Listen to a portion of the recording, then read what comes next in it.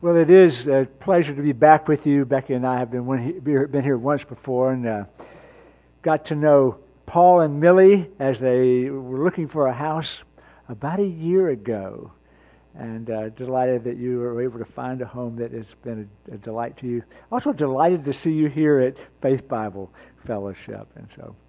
And several other members my wife knows, Jackie, and we know Vicki, and from a long time back at Calvary Baptist, that's in Vicky's case. So it's good to worship with you, to sing those great hymns and to sing a couple songs. I think one of those songs, His Strength is Perfect, I remember from way back, and one of the I don't remember, but it's been a while. It's still what we call a new song. It's not like Martin Luther's A Mighty Fortress is Our God, but isn't it wonderful to sing old hymns that we've known and that for centuries believers have sung, but also to know that God is still leading His people to write songs of worship and praise and reminder and testimony.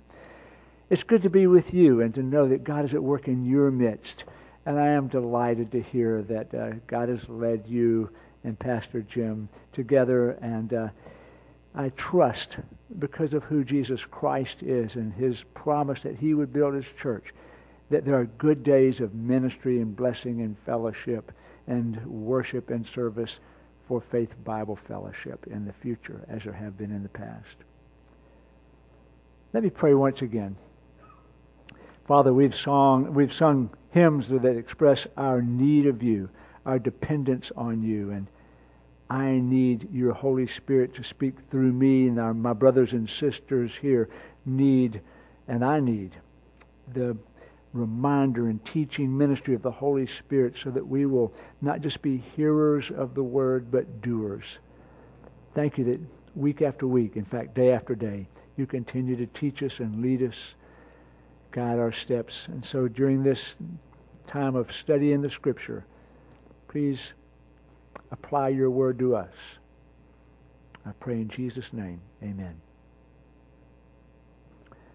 Not too long ago, I met with a friend on a Tuesday morning. We meet every Tuesday for coffee and usually a chicken biscuit and then for fellowship and prayer. And we had done that, and I still had my chicken biscuit, and I had gotten it to go for some reason. So I thought I knew a little place where I could park right next to a park and sit and eat my biscuit, and I checked my phone. I'm trying to learn not to answer my phone when I'm in the car. My wife will say, "Don't you touch that phone when it rings," because I tend to go, no. So anyway, I was making some calls, and anyway, a lady walked by walking her dog, and I said hi. The window was warm weather, so the window was down. A minute later, her head pops in the window. "Excuse me, sir." I said, "Yes, ma'am.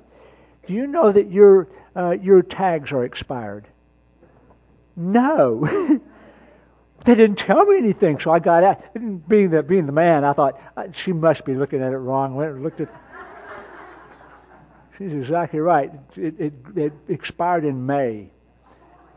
So I said, "Ma'am, thank you so much. I'll go directly, not to jail, but directly to."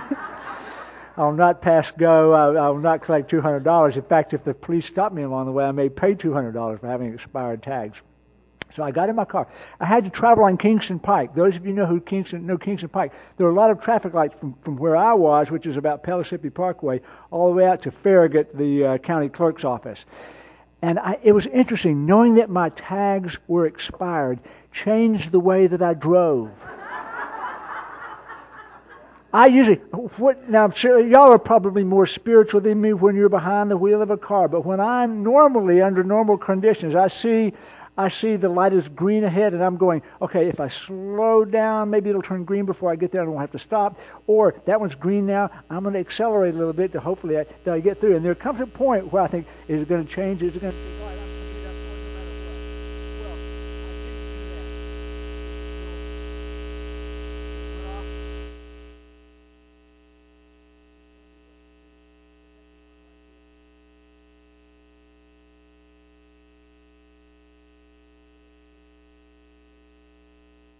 Three or four. Hello? Can you? Oh, we got it now. Okay. So as I was saying, I looked at traffic lights differently. As I approached them, knowing that my tags were expired, anytime I got close to a traffic light, I was taking my foot off the gas and covering the brake. Because if that light turned even, I was going to do all that I could to stop, instead of my usual way of doing all that I could to get through it without stopping. Knowing that I had expired tags changed the way I looked, changed at traffic lights, changed the way I drove, also changed the way I looked in the mirror. Because if there are any... The worst time is if you get stopped at a traffic light and a policeman pulls up behind you and has a chance to look at your tags. So I was figuring if a policeman got behind me, I was changing lanes or I was going to pull into a parking lot. It's amazing how the way I looked at things was different. We're going to look at a passage of Scripture that kind of illustrates how Jesus had to take his disciples and say, guys, you're looking at things wrong. I need you to change how you see. We're going to do a little spiritual eye exam, and I'm going to do 4 questions based on John chapter 4. I'm going to start, and let me just read, even though I didn't list it in my scripture, let's look at the very beginning of the chapter, verse 4. It said he was going to go back to Galilee. Galilee was in the north. He was in Jerusalem, where he was leaving from. A couple of days' walk. The most direct route was through a region called Samaria, where the Samaritans were. You probably, from your pastor Chris and your own study, you probably know that the Samaritans and the Jews pretty much hated each other. The Jews regarded Samaritans as dogs. The Samaritans would not welcome Jews if they were passing through, not provide shelter for the night, maybe not even provide food. And so there's a good deal of hostility. And usually the Jews, if they had to go from Jerusalem here in the south to Galilee in the north, they would go not the direct route, but they would go around. They would cross the Jordan River, go north, so they could stay in Jewish territory and not go through Samaria. That was why it's so interesting when it says in verse 4, now he, Jesus, had to go through Samaria. So he came to a town in Samaria called Sychar, near the plot of ground Jacob had given to his son Joseph. Jacob's well was there, and Jesus, tired as he was from the journey, sat down by the well. It was about the 6th hour. And I won't read the whole story, but a Samaritan woman came. And they had a conversation where he revealed that he not only that he was willing to accept a drink of water from her, which was remarkable for a Jewish person, willing to talk to her, which was remarkable for a Jewish man, but also knew her story, knew her life, though he had never met her. He knew that she'd been married 5 times, and in fact, she wasn't living with that 5th husband anymore. That was a done deal. She was now living with a man that was not her husband. He knew her. And from that, she went and told the people of her city, I think I've met a man who is the Messiah. He told me everything I ever did. So we're going to pick up the story, though. We're not focusing on what Jesus had to say to the Samaritan woman, but what he said to his disciples, because they're the ones that he needs to teach the lesson to as well. And the lessons that he teaches them are what we need reminders about. Start with me in chapter 4, verse 27 of John 4. Just then his disciples returned. They'd been sent into town to get something to eat. And they were surprised to find him talking with a woman. But no one asked him, what do you want? Or why are you talking with her? Then, leaving her water jar, the woman went back to the town and said to the people, come, see a man who told me everything I ever did. It's like the National Enquirer or People magazine. What in the world? Could this be the Christ? They came out of the town and made their way toward him. Meanwhile, his disciples urged him, Rabbi, eat something.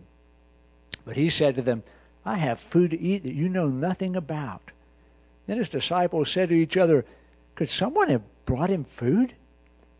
My food, Jesus said, is to do the will of him who sent me and to finish his work. Do not say 4 more months and then the harvest. I tell you, open your eyes. Look on the fields. They're ripe for harvest. Even now the reaper draws his wages. Even now he harvests the crop for eternal life, so that the sower and the reaper may be glad together. Thus the saying, one sows and another reaps is true. I sent you to reap what you have not worked for. Others have done the hard work, and you have reaped the benefit of their labor. Many of the Samaritans from town believed in him because of the woman's testimony. He told me everything I ever did. So when the Samaritans came to him, they urged him to stay with them. And he stayed 2 days, and because of his words, many more became believers. They said to the woman, "We no longer believe just because of what you said. Now we have heard for ourselves, and we know that this man really is the Savior of the world." I want to ask 4 questions about how you're looking at things. I went to the eye doctor within the past 2 weeks, and they do all kinds of tests. I now have glaucoma, so he's got to check for that. Check my peripheral vision. There's a lot of things that an eye doctor does besides just reading the chart nowadays. And so I'm going to give you 4 questions to consider to help you see whether or not you're looking at things correctly, because we need regularly to have our spiritual vision corrected and adjusted. First question is this: how do you view where you are? How do you view where you are? And I get that from this simple statement at the very first chapter 4, verse 4, where it says, He, Jesus, had to go through Samaria. Again, the Jewish attitude toward the Samaritans and the Samaritans' attitude toward the Jews would have kept most Jews out of Samaria. And if they were in Samaria, they would have been trying to get out as quickly as they could. What are we doing here among these dogs, in this place full of spiritual corruption and moral corruption? And yet Jesus had to go through Samaria. And at the end of the chapter, you see why. He had an appointment. He had an opportunity. He had the beautiful privilege of sharing the gospel with people who were in spiritual darkness, and they trusted in him. They believed in him. God had a work for him to do in that place. But the disciples probably did not see it or view it that way at all. They wanted to go to Galilee. That's the destination. We've got to put up with Samaria, but we've got to get to Galilee. That's the place where God's going to work. That's the place where there's blessing. That's the place where there's ministry. We're going to be teaching and preaching and bringing people into the kingdom of God and proclaiming this Lord and Savior, Jesus Christ. But here in Samaria, we just need to get through here. They did not view Samaria as a great place. They did not think that they had to be there. And yet, you think about it, they had to be there. Why? Because they were following Jesus, and that's where he was going. That's where he was going to be working.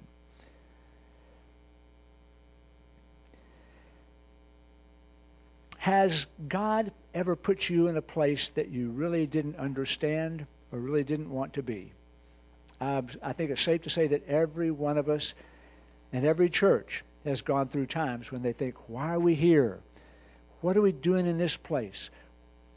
I really don't want to be in this situation. I've had jobs when I thought, I can't wait to be done with this job. What am I doing working here? Sometimes it's not only this is unpleasant or inconvenient, just sometimes you think nothing is happening, nothing good is happening here. Why does God have me here? Why isn't God blessing here? When am I going to get to where I really want to be?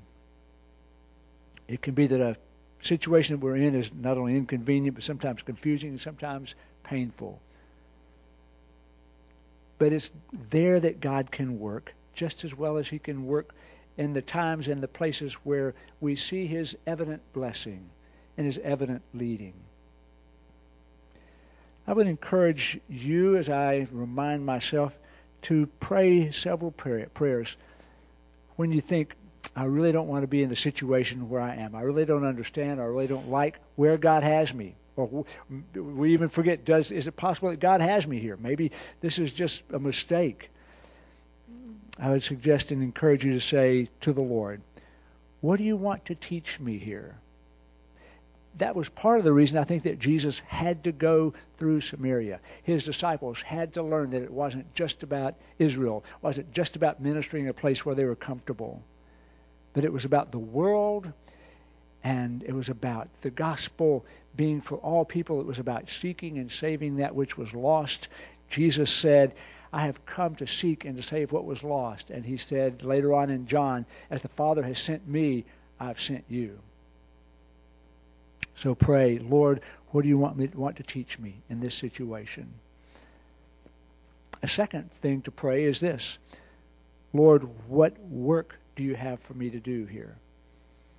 Jesus knew what he had to do. He had an appointment, not only with the woman, not only with the people of the town of Sychar, but he had a lesson to teach his disciples. He had a work to do. So he had to go through Samaria. I think it's wise for us to pray when we don't understand, when we just want to get out of the situation we're in. Lord, do you have a work for me to do? What is it? Give me grace to accomplish it. You're probably familiar with John Bunyan, and he is the author of Pilgrim's Progress. Possibly, apart from the Bible, the most printed, the most read book ever. After several hundred years, it's still in print, still read. It's translated into more than 200 languages. John Bunyan was imprisoned for preaching the gospel without a license during a time in the Church of England when it was illegal to preach unless you were a member of the Church of England. And he believed that God had called him to preach, and he was not going to be bound by the regulations of the Church of England to preach on certain subjects on certain days and to pray certain things on certain days. He was going to be led by God. And so he was arrested and put in prison, and for 11 years he was mostly in, occasionally out, but mostly in jail in Bedford, England. And it was there because he had a heart to pastor his church. He pastored them by writing to them. John Piper, in the biography of John Bunyan, says this about that time in prison. Bunyan's sufferings confirmed in him his calling as a writer. God developed this gift that he had for writing, and not only did he write sermons to his church, they were out of jail, he was in jail, but he wrote another book, Pilgrim's Progress, which has been used wonderfully for hundreds of years in the lives of God's people. It might have appeared that God's servant John Bunyan was put on the shelf. He might have been tempted to ask, and I'm sure he did, because he saw his family suffer and his church suffer, and he suffered in prison. But he also eventually saw that God did a great work by that time that he spent in jail. And I remind myself often, remind you, to look at where you are with the eyes of faith. We sang about walking by faith, not by sight. Trust that God is in control, that he is guiding, that the good shepherd does lead his people. So, how do you view where you are? Trust that Jesus Christ, if you're walking with him, will lead you. And even if you've drifted, then there are good things you can do to get back with him. You can start right where you are to walk with the Lord and see his blessing. A second question is this. How do you view people? How do you view people? When the disciples returned from going into town and buying something to eat, they came back, and here's Jesus in a conversation with a woman, a Samaritan woman. And if they had known her story, they would have thought a scandalous Samaritan woman. 3 strikes, you're out. What do you want to talk to her for? In fact, that was the question they asked. Why are you talking to her? What do you need? I don't think they grasped that he had accepted a glass of water, a drink of water from her. He had drunk water from something that a Samaritan, an unclean Samaritan, had touched. They would have looked at her very differently from how he did. He saw her as he always saw people. Jesus Christ, when it says somewhere else in Matthew's gospel, it says, seeing the multitude, he felt compassion for them because they were harassed and helpless like sheep without a shepherd. When he saw Zacchaeus in a tree, what did he say? Zacchaeus, come down. I have to have dinner at your house today. And what did the crowd say? He's gone to be the guest of a sinner. What's he doing that for? And the disciples were so easily off track as they looked at people. Jesus wanted them to see people as he saw them, in need of a Savior, in need of grace, in need of mercy. And that's how we need to see people. As I was studying this passage of Scripture about a month ago and thinking about it a lot, I was driving. I happened to be driving. I wasn't studying and driving at the same time, but I had been studying and thinking, and now I'm driving on the interstate. And as I drove along, I heard the sound of a motorcycle, a big motorcycle. I like the sound of big motorcycles. I don't want to own a big motorcycle. Really, honey, I don't. I'm not going to. I kind of do. But at 150 pounds, I do not need to have a Harley Davidson. But anyway, I could hear the sound of a bike, and it was obviously a Harley. So I glanced, and when a motorcycle passes me, where I look at the engine. That's where I want to look. Harley, right? Yeah, big old engine. And then I looked at the person driving it as they went on by. It was a woman riding a hog, big old Harley Davidson. Now she was obviously a woman that could handle that bike. She looked tough. She was wearing a halter top, and her whole back was covered with tattoos. And it was interesting. I made this instantaneous judgment about the kind of person that she was and what I thought of her. I thought, well, it's probably accurate. She's rough. She's rough. And she may have had a rough life. I don't know. And I thought, I bet she's carrying a gun or a knife. I bet she was. But the thing that immediately came to mind is, and what do you think of her as a person? How do you value her?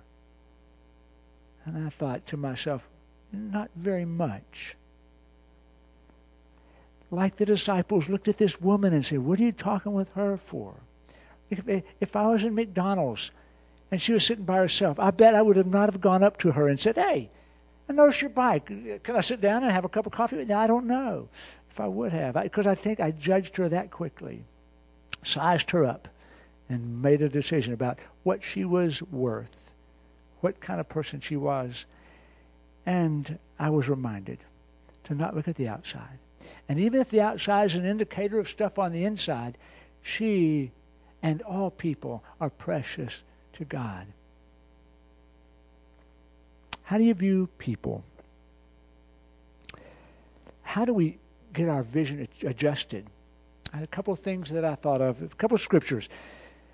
Colossians chapter 3, verse 12 says this, and so as those who have been chosen by God, holy and dearly loved, put on a heart of compassion, kindness, humility, gentleness, and patience, bearing with one another and forgiving each other, whoever has a complaint against anyone, just as the Lord forgave you, so also should you forgive others. We need to put on a heart of compassion. And it understood in that idea is that you don't possess it innately of yourself, but it's something we need to get from God, a heart of compassion. Think of the places in Scripture it refers to that. It says in Romans 5:5, it says the love of God has been poured out within our hearts through the Holy Spirit who has been given to us. But the fruit of the Spirit is love, joy, peace, patience. I've been crucified with Christ, and it's no longer I who live, but Christ lives in me. What we need is the Spirit of Jesus Christ in control of our lives, day after day, in all that we do and think.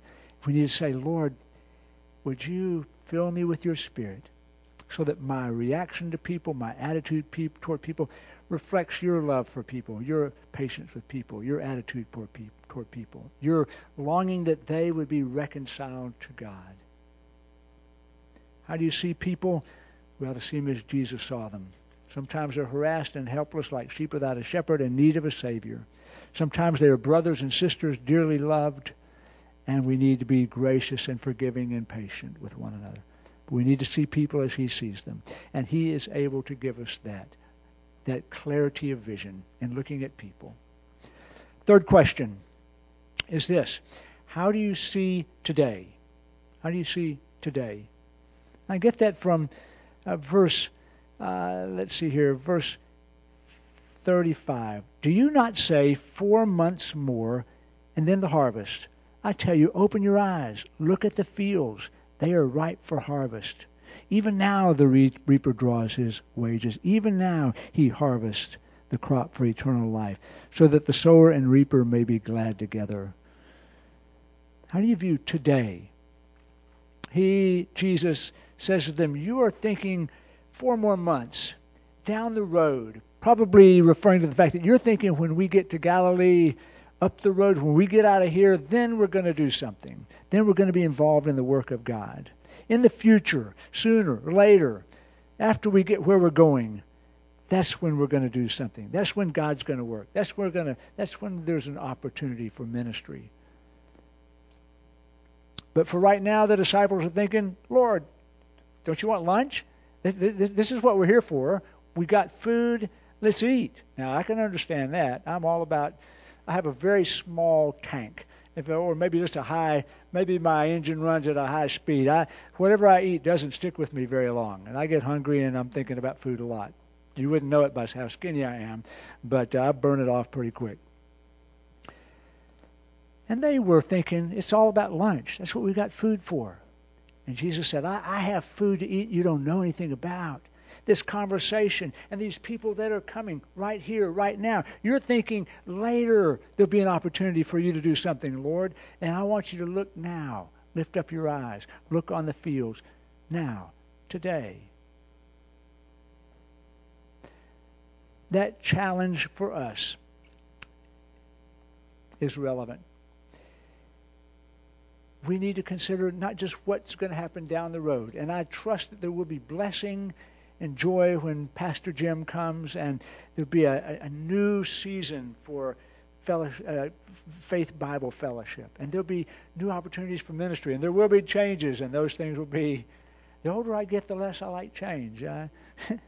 When I was young, I want to see someplace different. I want to leave Tennessee. I want to move away. I want to go someplace. I want to go around the world. Now I tend to think, no, I want to sit at home and see my friends and do things I'm comfortable with. But there will be changes. And there will be blessing when he comes as pastor. But what about today? And what about tomorrow at the office or at school or at home? We need to look at today properly. Jesus said in John chapter 9, verse 4, when he was getting ready, about to heal a man who had been born blind, he said, as long as it is day, we must do the work of him who sent me. Night is coming when no one can work. As long as it is day, in other words, day after day, we need to do the work of him who sent me. You and I, day after day, today, this day, right here, in fellowship with one another. We need to honor and serve the Lord. And then tomorrow, in the 9 to 5, or in the daily stuff, what's sometimes called the secular part of the world, the secular part of life, we need to view that day and each day. Here are a couple of things that may help you to view today, each day, properly. First of all, remember who we are. We are his workmanship. Ephesians chapter 2, verse 10 says, we are God's workmanship, created in Christ Jesus to do good works, which God has prepared in advance for us to do. Those good works are what happens here at church, in fellowship with one another. They're also what happens day by day through the week. Also what happens at home in our relationships with one another. They are the good works which God has prepared in advance for us. We are his workmanship. You are the light of the world, Jesus said. A city set on a hill cannot be hidden. Let your light so shine before people that they may see your good works and praise your Father who is in heaven. In Colossians 3:23,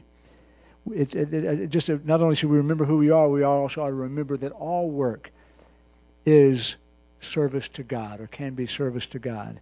Colossians 3:23 says, whatever you do, work at it wholeheartedly, as serving the Lord, not men, knowing that from the Lord you will receive the reward of the inheritance.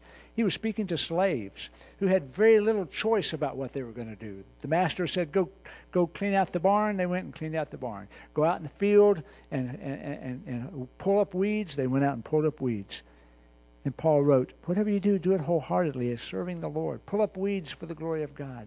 Do it wholeheartedly. Do the best you can. Do it cheerfully. Do it to honor the Lord. So view today and all the work that God has allowed you to do from the standpoint that you are His servant, you're His ambassador. One last thing is, as you do your work and as you, to help us see today properly and each day properly, remember there's a reward for faithful service. There's a reward. Jesus said there in John chapter 4, even now, in verse 36, even now the reaper draws his wages, even now he harvests the crop for eternal life, so that the sower and reaper may be glad together. How do you view today? Each day is full of opportunities, full of possibilities for serving the Lord. May God give us eyes to see that our work matters, that our opportunities are from Him, and then by the help of the Holy Spirit to do that work, whatever it is, wholeheartedly for His glory. One last question for our spiritual eye exam, our spiritual vision exam is this. How do you view other people's work? How do you view other people's work? Jesus said in verse 37, thus the saying, one sows and another reaps is true. I sent you to reap what you have not worked for. Others have done the hard work, and you have reaped the benefits of their labors. He's interesting. He's saying that here. He's saying, men, you are part of a larger thing than just what you do. There are some people who are like in a harvest field. Some people sow the seed, and after they are done with their work, they look out on the field, and what do they see? Dirt. An empty field. And if you only judge by what you see at that moment, you'd think, I haven't done anything. I haven't accomplished anything. It looks like but they don't see it that way. They say, there is a crop planted. It hasn't grown yet. It will be reaped later on, maybe by someone else. But I have done what I was supposed to do. I've sown the seed. And Jesus said that's how it is with ministry. Some people sow, others reap. One day they'll rejoice together. One day they'll be rewarded together. Paul said the same thing in 1 Corinthians. I planted, Apollos watered, but God caused the growth. God caused the growth. I read something about Billy Graham some years ago, and he talked about the joy that he saw, that he had as people came forward at one of his crusades. He said, but I'm always conscious of the fact that when I give the invitation and people are coming down the aisles, that's not just because of me. But there's been a mother or father who's prayed for that person coming. There's been a friend who invited them to come. There's been someone at the office who loved them and showed Jesus Christ to them. I'm not the only one. There have been ushers who help people get here, and there are people in the parking lot that help people park, and there are people who set up the chairs or worked on this sound system. He says, I get to give the invitation. I have my part to play, but I'm a part of a larger body of Christ serving. And if you have work to do in the church which is in the background, which isn't as noticeable, remember that your work is valuable. But also remember to be grateful for the people who do serve in the shadows, who do the things which aren't as recognizable or don't seem as glorious. The people that try to power wash the church and the people that pick up the trash. Interesting that Calvary Baptist had a work day yesterday, and I was going through the library, the church library, throwing away dozens and dozens of old Office Depot catalogs from the early 2000s. That you just, what do you do in a church? We're not using this anymore. Put it in a file cabinet. Put it on the shelf.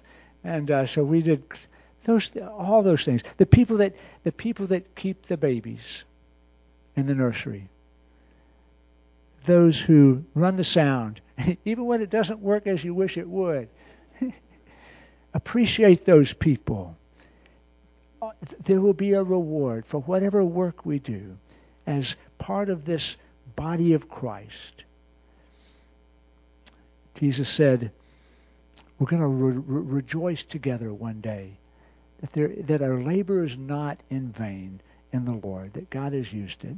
So we need from time to time our vision corrected about how we look at our own work, but also the work of others. Appreciate it, even if it's not what we're gifted at, even if it's not what we do, even if it doesn't even if it's not prominent or obvious. Appreciate the work that people do. How do you view where you are? How do you view people? How do you view today? And how do you look at the work of others? May God give us clarity of vision. In fact, as we close, I would like for us to have a moment of silent prayer so that we all can talk with the Lord about these things. So would you stand? I would like for us to just have a moment of reflection and prayer. To ask the Lord, maybe it's, Lord, here's the situation I'm in, and I don't like it.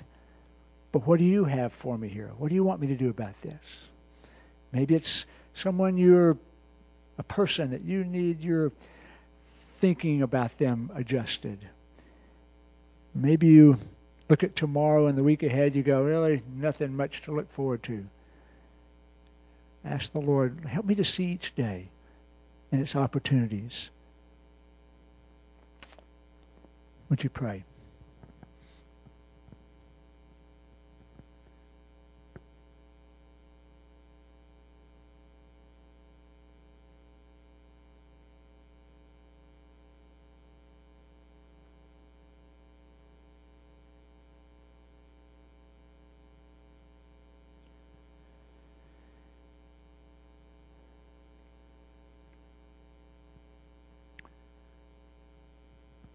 Lord Jesus, you said this that I read this morning.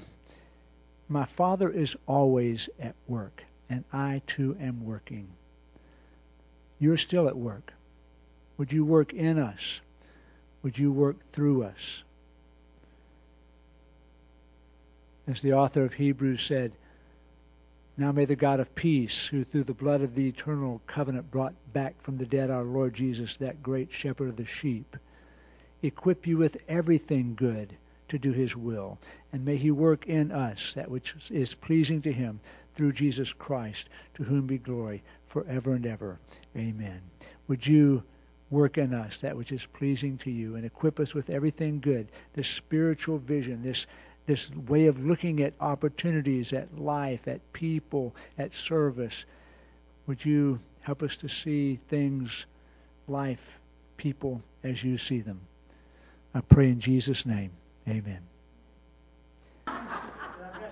I could, no, that's why I could ask everybody to sit, but that just doesn't work either. So please remain standing for our closing hymn.